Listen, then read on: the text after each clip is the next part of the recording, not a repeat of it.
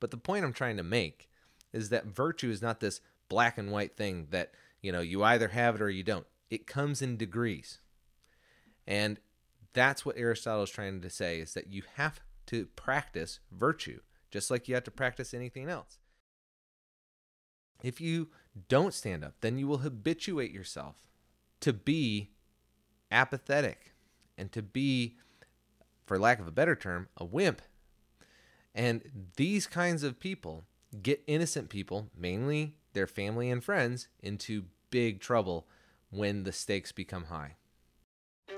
You are listening to the Solomon's Corner podcast, a place for thinkers. Join us as we explore the depths of theology, philosophy, and the Christian intellectual life.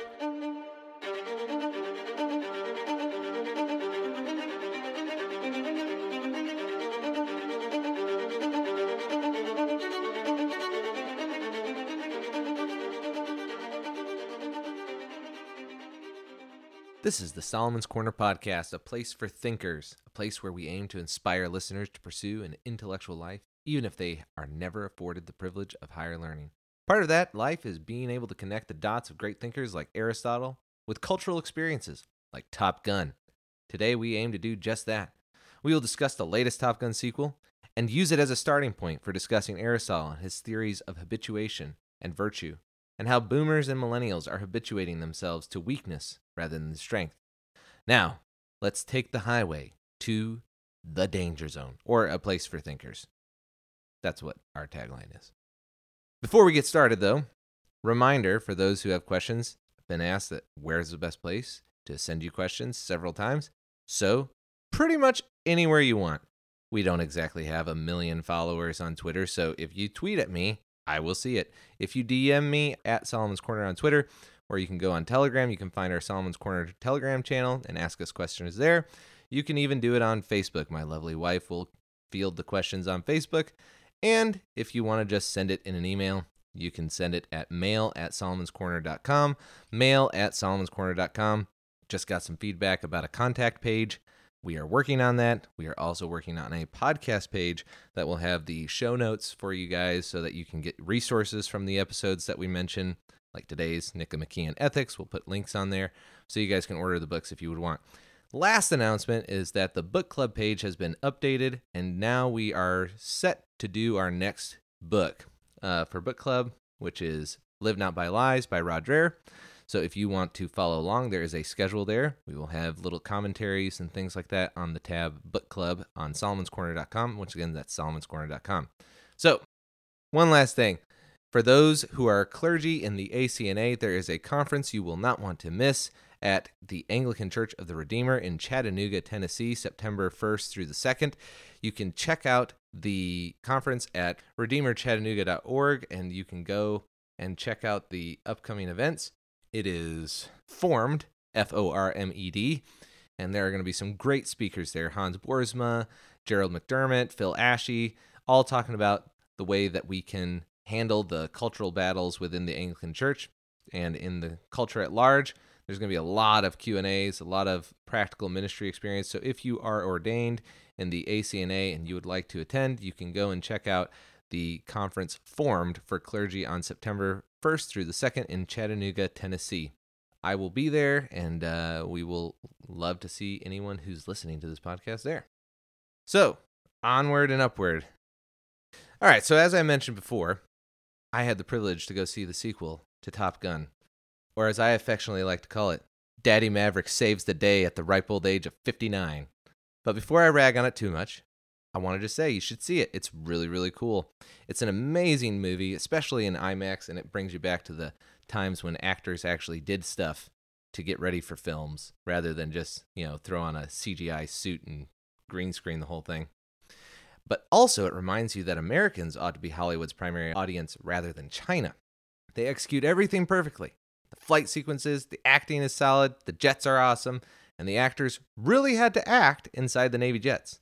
But setting aside the obvious money grab and desire to fly down memory lane, the movie was just fun. However, there's a dark line through the movie.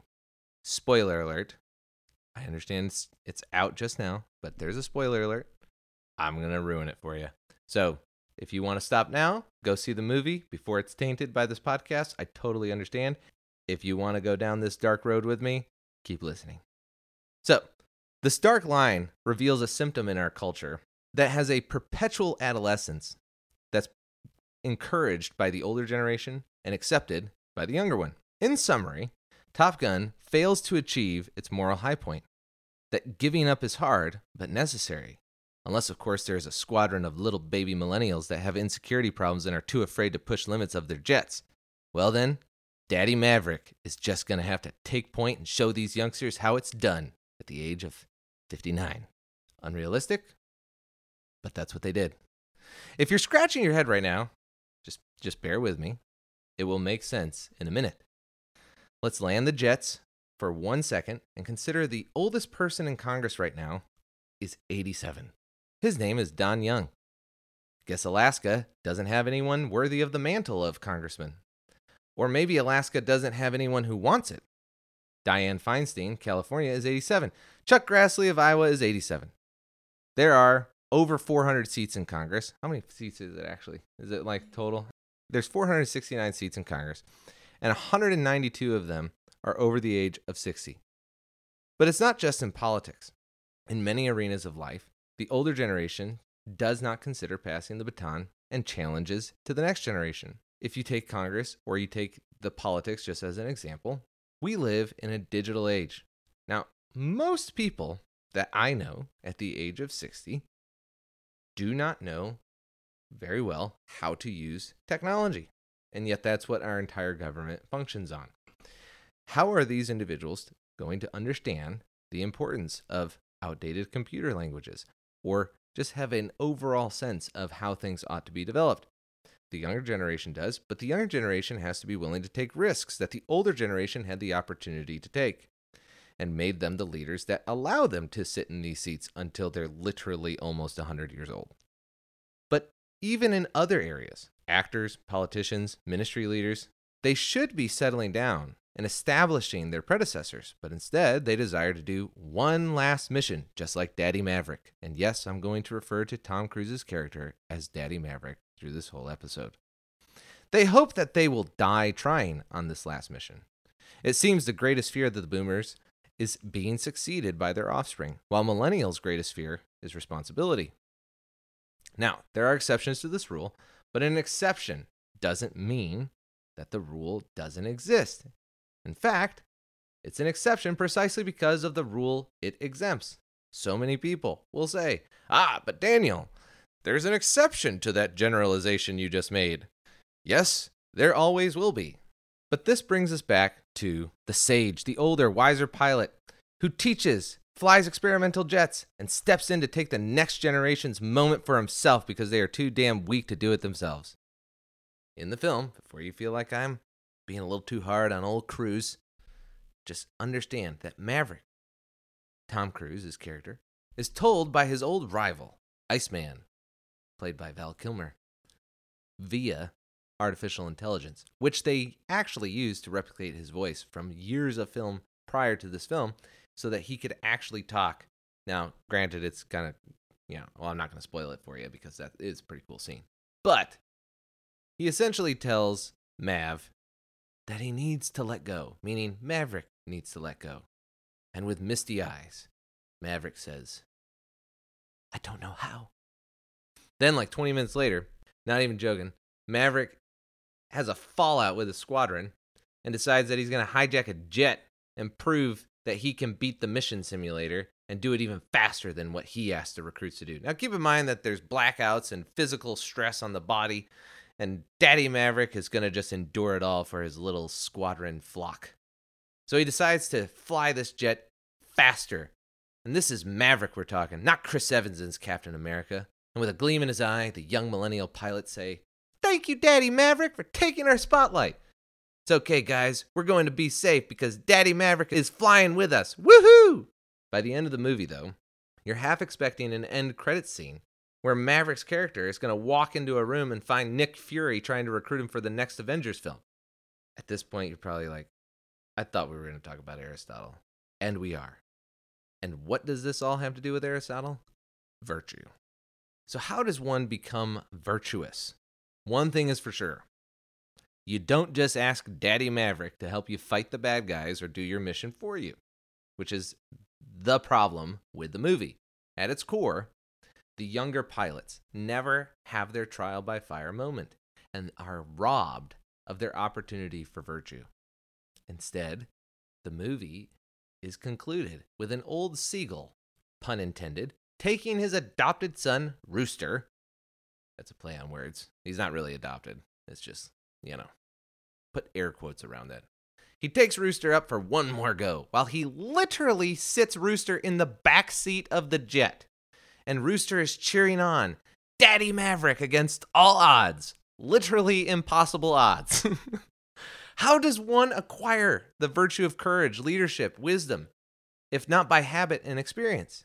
But if Daddy Mavericks of the world never step out of the way for the next generation to learn lessons from the terrors of real battlefields, then eventually when the Mavericks of the world are gone, the Roosters will be unfit, conquered, taken captive, led into poverty, slavery, and death.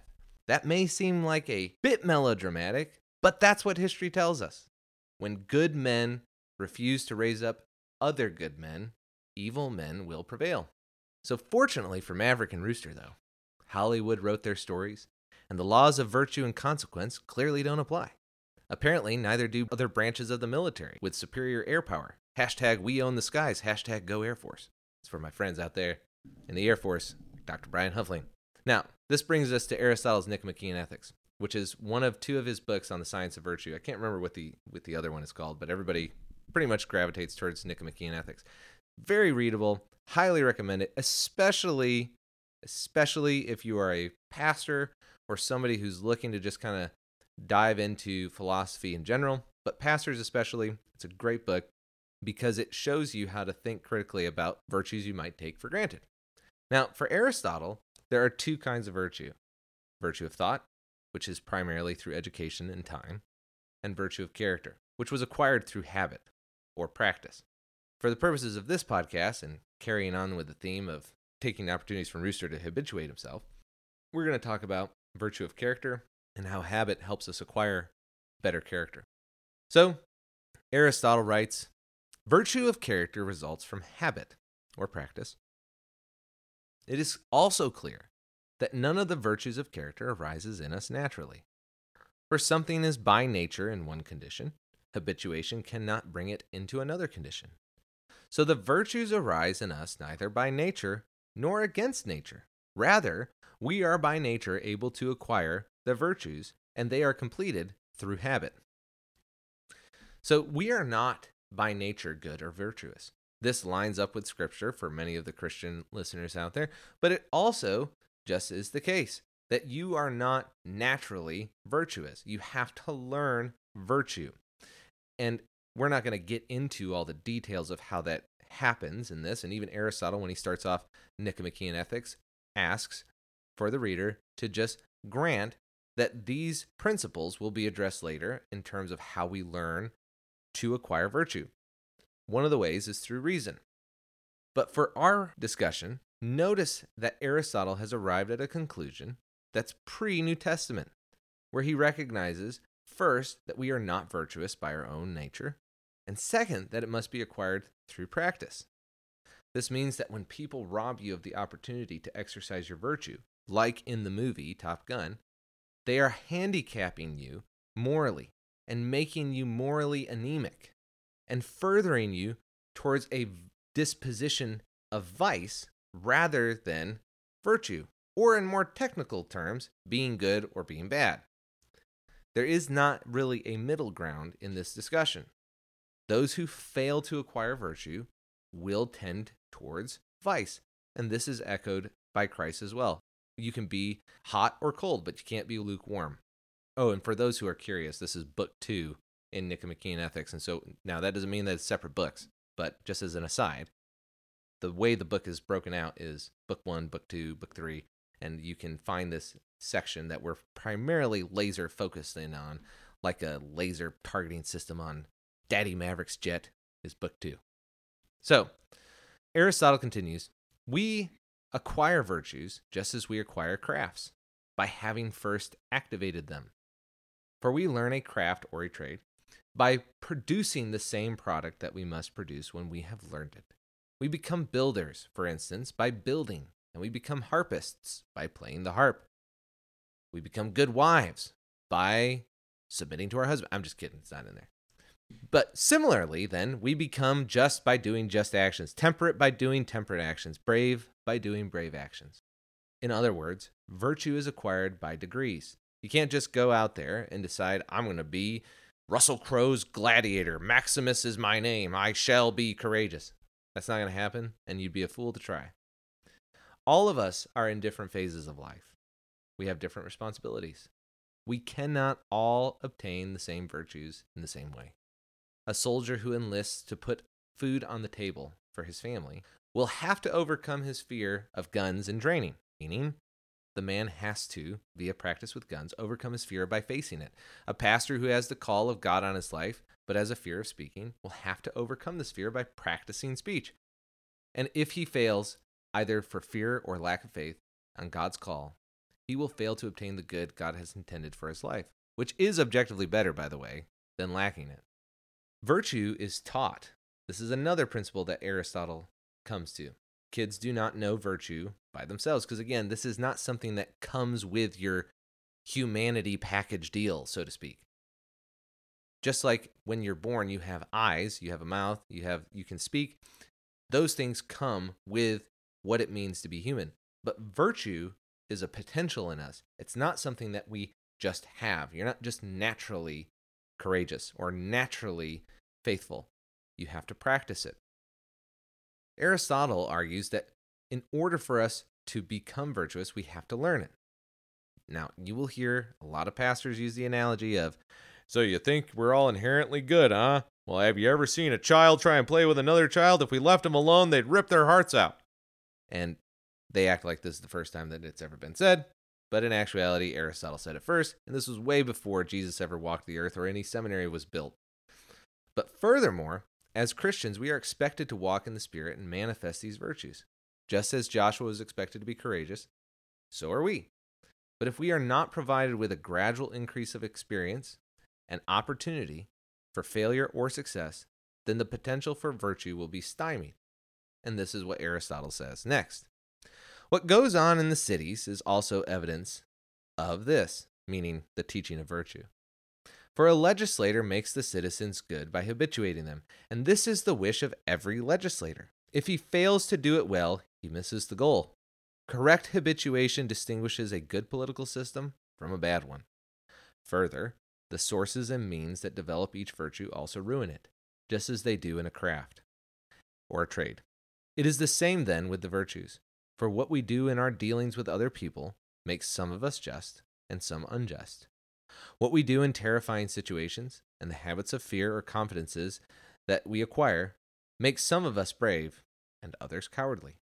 The same is true of situations involving appetites and anger, for one or another sort of conduct in these situations makes some temperate and others mild, others intemperate and others irascible. To sum it up in a single account, a state of character results from the repetition of similar activities. And irascible means that you can't control your desires. Just little esoteric words there. Getting your vocabulary up. Now, what we're trying to say here is that virtue is a state of being. It's a way that you are, but it's not the way that you were when you started. So a way that you are once you have habituated yourself to virtue is what we mean. Now, in our rationalist society, especially biblical fundamentalists, we tend to think of this as perfection, like you can't be virtuous unless you're perfect. It's important to understand that this is not what Aristotle has in mind, nor is it reasonable to conclude this in reality. Meaning, even if Aristotle did think this, I don't think that that's accurate. What we are speaking of here is what we might call today instinct. When a police officer retires at 25 years on the force, he has had a share of dangerous encounters. He has had his fair share of failure and successes that have made him, quote unquote, the man he is today. Now, suppose he is at your church, and a violent man enters, ready to blow the place to bits. Without thinking, the former police officer draws his firearm and his training kicks in, and the quote-unquote state of courage he has acquired during his years as a police officer is activated, and he acts bravely without further prompting, education, or training. He is courageous. Now, in spite of his failures or other vices that he may have acquired on the force, he has courage and acts on it. Now, if he had been a coward on the police force, if he had been someone who never learned how to use his firearm or actually live out the meaning of police officer and the virtues required to do it, then he wouldn't be able to act this way. But the point I'm trying to make is that virtue is not this black and white thing that, you either have it or you don't. It comes in degrees. And that's what Aristotle is trying to say, is that you have to practice virtue, just like you have to practice anything else. You can't be the best builder in the town unless you practice building. You're going to have to start small on little projects and move your way up. And others might have more of an affinity for it because maybe they had a dad who taught them how to do it like I did. Or maybe they are further behind because they didn't have any parents to teach them and they had to learn through actually living in vice that virtue was the better way to go. But this leads us to the next thing: calling good evil and evil good. So now suppose that we are habituating ourselves to vice. What kind of state would we be in if we habituated ourselves to evil or vice? It's just a fancy word for evil. Well, we may desire our own good before we desire anyone else's good, but should this go unchecked, we will become a vicious person. Our character, our state of virtue would become vicious. A white lie turns into several, and the several lies require a big lie. And before you know it, you're shooting up heroin, holding a gun in your hand, looking for the next bank to rob to pay off your ex-wife and drug dealers. You're just not sure which one's going to kill you first. Or maybe you end up like Rooster in the backseat of a jet being flown around by a retirement age pilot while fifth-generation fighters try to shoot you out of the sky. Either way, vice is not something you want to habituate yourself to, either good or evil. What you decide will incline your heart towards virtue or vice. So Aristotle, continuing this theme, says, abstaining from pleasures makes us become more temperate or have more self-control. And once we become temperate, we are most capable of abstaining from pleasures. It is similar with bravery. Habituation, or practice, in the disdain for frightening situations and in standing firm against them makes us become brave. And once we have become brave, we shall be most capable of standing firm. Now, Jordan Peterson, I'm a big fan. He also has echoed this idea of what he calls micro-retreats, or what we might call in this context micro-tyrannies. And he's echoed a similar sentiment to Aristotle around the psychology of authoritarian and tyrannical regimes, specifically around how people like you and me end up giving rise to those regimes. If you give in to micro-tyrannies, meaning, let's say, some sort of just minor infraction on your freedoms at work, or, maybe, you're not allowed to use the coffee maker after 9 o'clock, just some arbitrary rule from HR because they just want to make life miserable for employees. Let's say you just decide not to, everybody's not happy about it, and you just decide to say, well, it's not that big of a deal, I'll just comply. Then the next day they say, you know what, no coffee, at the office anymore, you have to drink before you come in. And then you're like, well, that kind of sucks, but I don't want to lose my job, and it just continues to escalate and escalate until finally we're at a point where it's really, really bad. And it seems like a micro-tyranny, although at this point no one really sees them as micro-tyrannies because they never thought it would get this bad, you find yourself in a docile position, just completely pathetic sheep. And as a result of your micro-tyrannies not being addressed in your workplace, the workplace becomes more and more less hospitable. And now all of a sudden you're like, you know what, maybe I'll just leave. Maybe I'll just go to another job. What Aristotle would say, and what Jordan Peterson would say, is that when you take a stand because of something that seems insignificant, and you do it in a winsome way when the risks are low, that's practice for you to take a stand when the risks are high, when the fear is so thick that it causes you to lose your judgment. And so returning back to this idea of micro-tyrannies, if you don't stand up, then you will habituate yourself to be apathetic and to be, for lack of a better term, a wimp.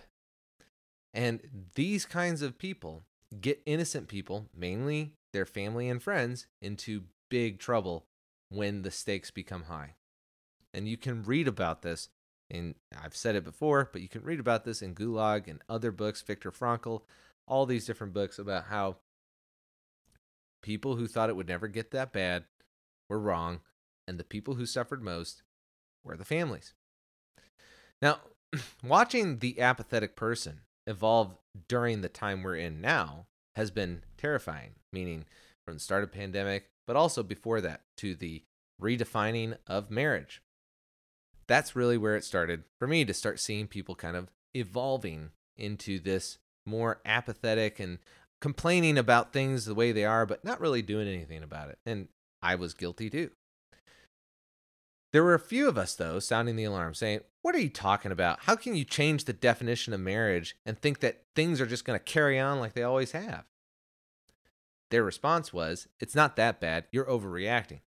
Sadly, many Christians responded this way too. And now, 10 years later, we can't even answer the question, what is a woman, without risking our jobs, or even if you're somebody who's going to the highest level of the court.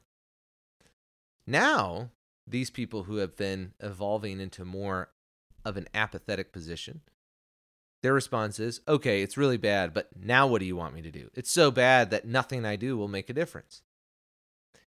No matter what angle you take it at, people were habituating themselves not to do anything. When it didn't seem like it was going to be bad, it was just going to blow over, people decided to not do anything. The coffee maker example, just, well, it's not going to be that big of a deal. HR is not going to do anything crazy. And then before you know it, now they're saying, "Hey, you need to say your pronouns are Z and Zer."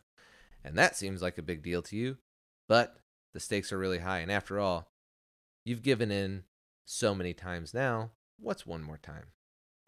So the question is, what are you supposed to do? Stand up against your bad habits, whatever that means in your situation. Now, we're not going to get into what Aristotle calls the mean and relative wisdom in this podcast, but we will later down the road, because this theme is going to come up, especially when we decide to talk about interpretation of the Bible and virtue in one of our podcasts down the road that I have planned. But for now, your stance is to begin habituating yourself to the virtues you believe that God wants us to have, to practice them, whether that be, a loving and unflinching respect for your colleagues, but not compromising on your values, meaning lovingly telling them, "Yeah, I can't affirm you in your transgenderism. Maybe that's not wise and you need to figure out something else you can do." Or it's being silently obstinate and taking that stand without doing anything. Maybe it's not going to the diversity and inclusion meetings. Maybe it's being silently obstinate and choosing not to go along as a proxy for propaganda.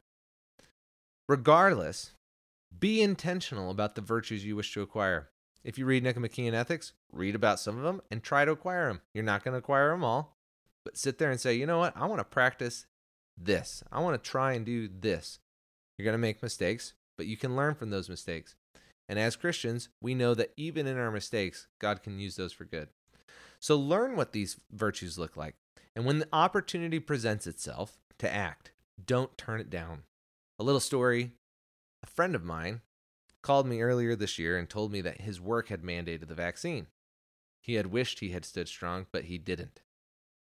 Regardless of the efficacy of the vaccine, though, as an aside, the efficacy of the vaccine does not have relevance here. The point is, rather, the ethics and values that were perpetuated during the pandemic in our fear of death and how we decided to exchange our lives for a little more security. My friend wishes he would have stood up to this, but he didn't. Others in my life complained, but ultimately went along with the employer mandates, knowing in their conscience, something was deeply wrong with the compliance that they were being forced to give into. Others, not so much. Some were afraid of their family rejecting them. They were worried that their family would blame them for the death of a grandparent for not getting vaccinated. Now, those who downplay these kinds of psychological pressures have either forgotten about how evil countries can become this way, and that it's our resolve not to comply that prevents that evil from ever being attained. When we choose not to comply, that's how these potential evils, these good intentions that lead to evil, end up being blocked from attaining their truly wicked ends that even the persons who were responsible for them getting there never foresaw. And we'll come back to this story of my friend in a minute. But to continue this theme of psychological pressures and how do you prevent tyranny and cruelty and genocides and all this stuff, when I was a kid growing up, World War II was everywhere. The video games we played, Call of Duty famously made it so that you could experience what the beaches of Normandy were like digitally. And the question was always, how did this happen and how do you prevent it from happening? The ethical dilemmas I can remember since I was a kid. Well, if you're a Christian, would you lie to the Nazis if you were hiding Jews in the basement? After all, God says you're not supposed to lie. And these kinds of discussions happened in church, in school. Everybody really talked about them. It wasn't unusual. Conveniently, though, what we didn't realize was that the more pernicious evil was communism. But the communists have done a good job of hiding the ball on their political and demonic philosophies.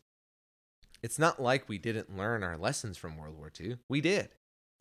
Let's take a look at the first line of the Nuremberg Codes for some context for some of the, justified compliance that we had in the last 2 years. Point 1 of the Nuremberg Codes, and this is from the Holocaust Museum of History. Let me pull up the United States Holocaust Memorial Museum. You can find this on their website, and I'll post it in the show notes. Point 1 says, the voluntary consent of the human subject is absolutely essential. This means, and I'm quoting here, that the person involved should have legal capacity to give consent, should be so situated as to be able to exercise free power of choice without the intervention of any element of force, fraud, deceit, duress, overreaching, or other ulterior form of constraint or coercion, and should have sufficient knowledge and comprehension of the elements of the subject matter involved as to enable him to make an understanding and enlightened decision. This latter element requires that before the acceptance of an affirmative decision by the experimental subject, there should be made known to him the nature, duration, and purpose of the experiment, the method and means by which it is to be conducted, all inconveniences and hazards reasonably to be expected, and the effects upon his health or person which may possibly come from his participation in the experiment. Now, people are going to say, well, this wasn't an experimental drug. Well, if you need emergency authorization, yes, it is. And there are plenty of experts out there who will say this. If the emergency authorization goes out the window, you can't get this thing anymore. So the problem is that when we came into this pandemic, we did exactly what we were habituated to do, to just give in. Complain a little bit, but just give in. After all, it's not that big of a deal. But some people felt the sting in their conscience. And the reason why there was an unsettled air about the COVID pandemic and the power grabs that ensued was that the lying was blatantly occurring in front of us and power was being abused. Pfizer famously wanted to wait 50 some odd years before they released any of the trial data. They had to file a FOIA request for it, and they still tried to block it. Professors who had been working at university for 20 years were terminated simply because they would not get a shot. Ironically, this was an ethics professor who took a stand. And as a person interested in philosophy who studied philosophy under philosophers, I've had professors who have ethics as their training. And she had ethics as her training. But she is now the teacher that I definitely want to sit under because she didn't just study it, she lived it. Now, you might be saying, but, she wasn't coerced. Well, if you're losing your job and not getting the shot, then that is definitionally coercion. It's you do not do this, then this will happen. And conveniently, for those on the far left, many who would use their positions of institutional power to oppose the left were terminated for not complying. Now, you might say, that's a conspiracy theory. Well, does it really matter if it's a conspiracy theory, if it worked out for the left in the end? Maybe they didn't even realize it was happening. Either way, they're happy that these people are no longer influencing students in the university. Were these dissenters courageous or fools? The fools of our generation will say, time will tell, because they ultimately use utilitarian ethics, meaning, well, as long as it works out for them, then it was the right thing. Really? As long as it works out for them, then they made the morally right choice? Was Jesus right to die for us only because he rose from the dead? Is it really only the case that if somebody's going to go to heaven, that it's virtuous for them to lay down their life for their neighbor? Based on what we know from history and the lessons from those who faced an early death due to the political ideas that subjected virtue to utilitarian science, those who took a stand, no matter how small or big, against mandates, LGBTQ information, or Marxist CRT ideas, and suffered for it, are now better for it. These are the ones who do not merely study the truth, they live it. It is a part of them. It is something that they've obtained. Not in the salvation sense, but in the ethical sense. Aristotle describes it this way. It is right, then, to say that a person comes to be just from doing just actions, and temperate from doing temperate actions. For no one has the least prospect of becoming good from failing to do them. The many, however, do not do these actions. They take refuge in arguments, thinking that they are doing philosophy, and that this is the way to become excellent people. They are like a sick person who listens attentively to the doctor, but acts on none of his instructions. Such a course of treatment will not improve the state of the sick person's body, nor will the many improve the state of their souls by this attitude to philosophy.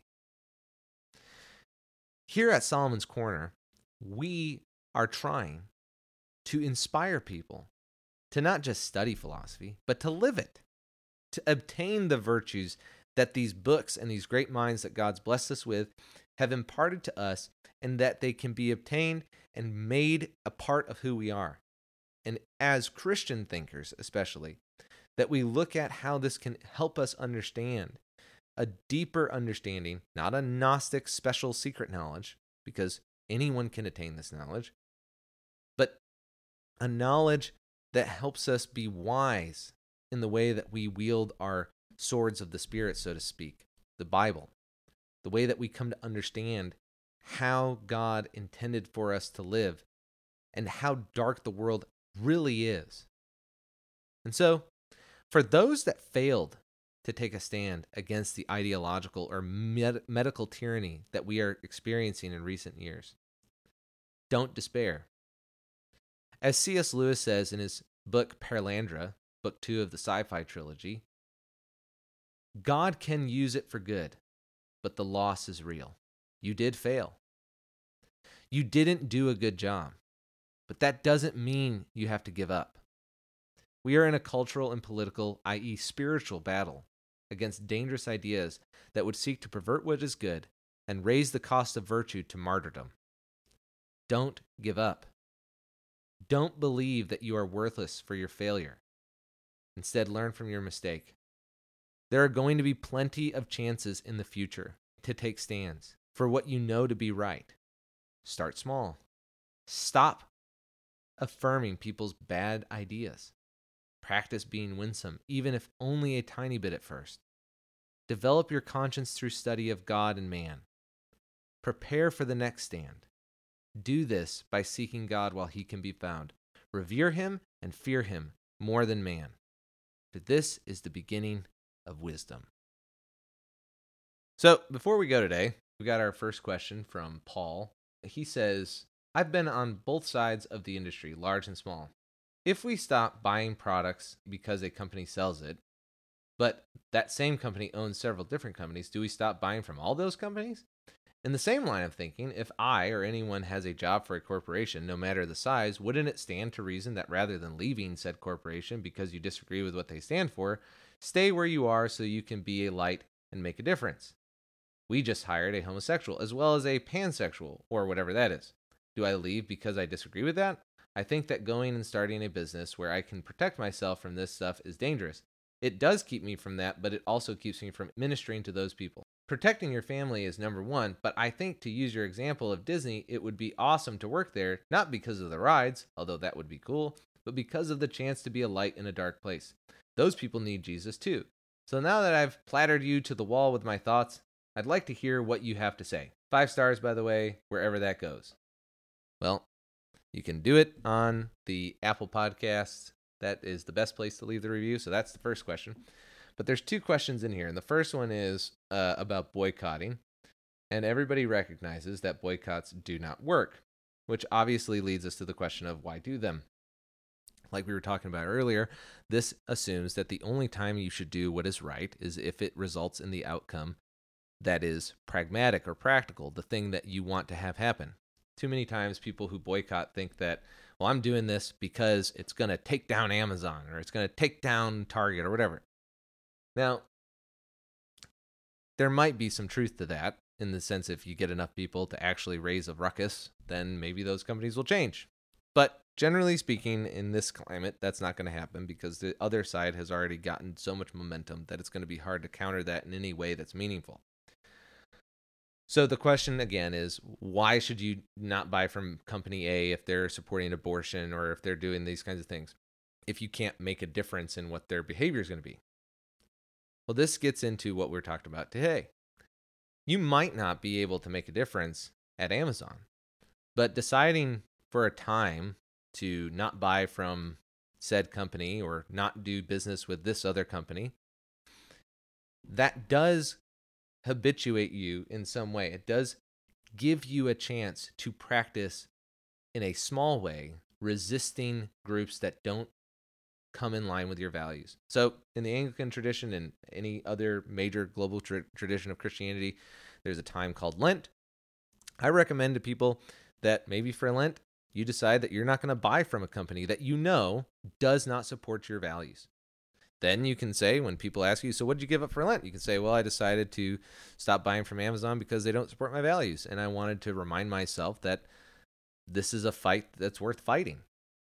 And that can be the beginning. So it's more about what it's going to do to you in terms of virtue than it is about how it's going to impact the company. That's to answer the first question. You shouldn't boycott because you want to destroy, your neighbor's business. The goal would be that you want them to change. And that they'd continue to give great products. The second question was about leaving and starting a business. And I agree with you that there is an argument here to be said about being lights in dark places. And I don't think everybody should just up and leave their work. However, I do think that the question is a little bit misleading because it makes the evil we're talking about seem a little less vicious than it actually is. And makes it sound like it's kind of not going to have the negative impact on culture that we would assume it will.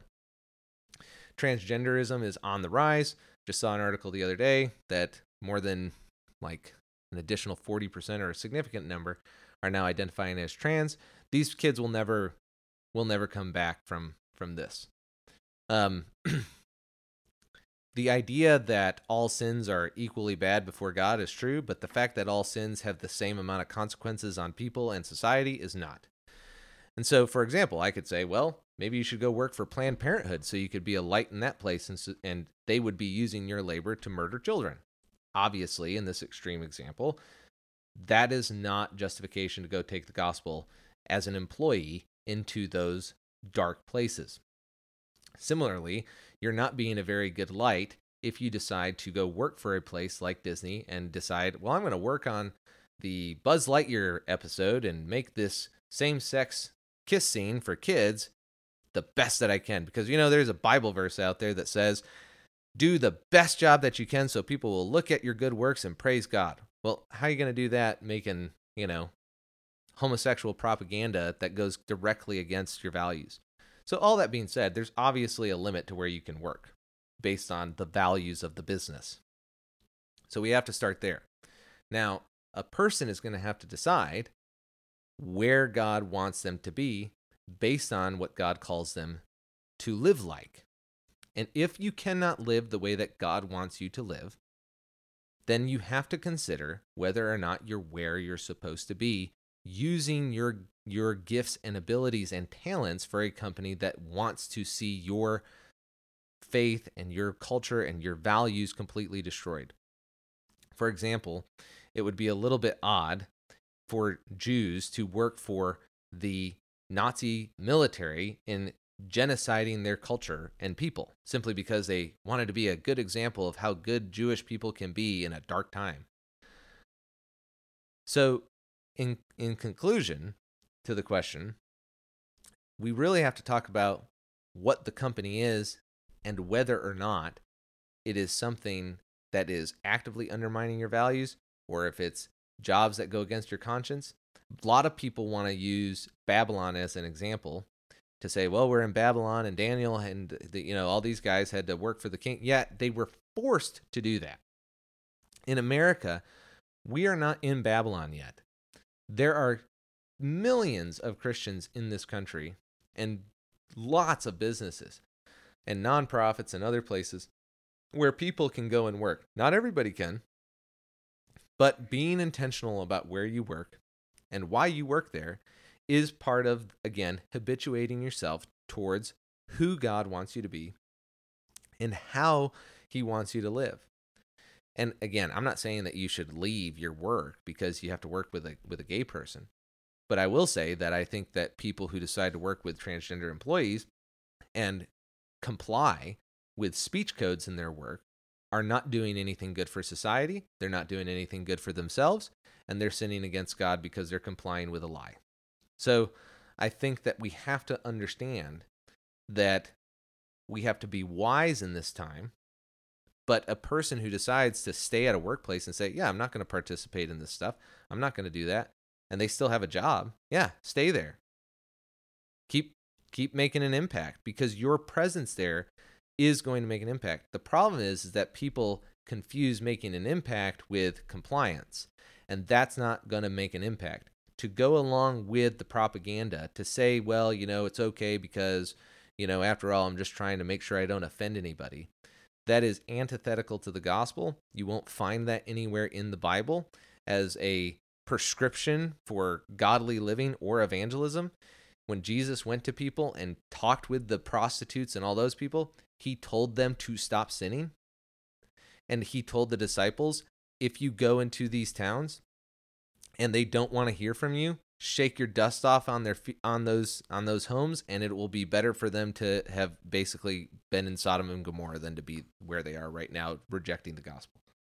So the idea that we're supposed to just be loving and kind and all this kind of stuff is true, but not at the expense of the truth. We're supposed to lovingly talk about the truth. We're supposed to make sure that, yeah, if you want to fire me, I understand.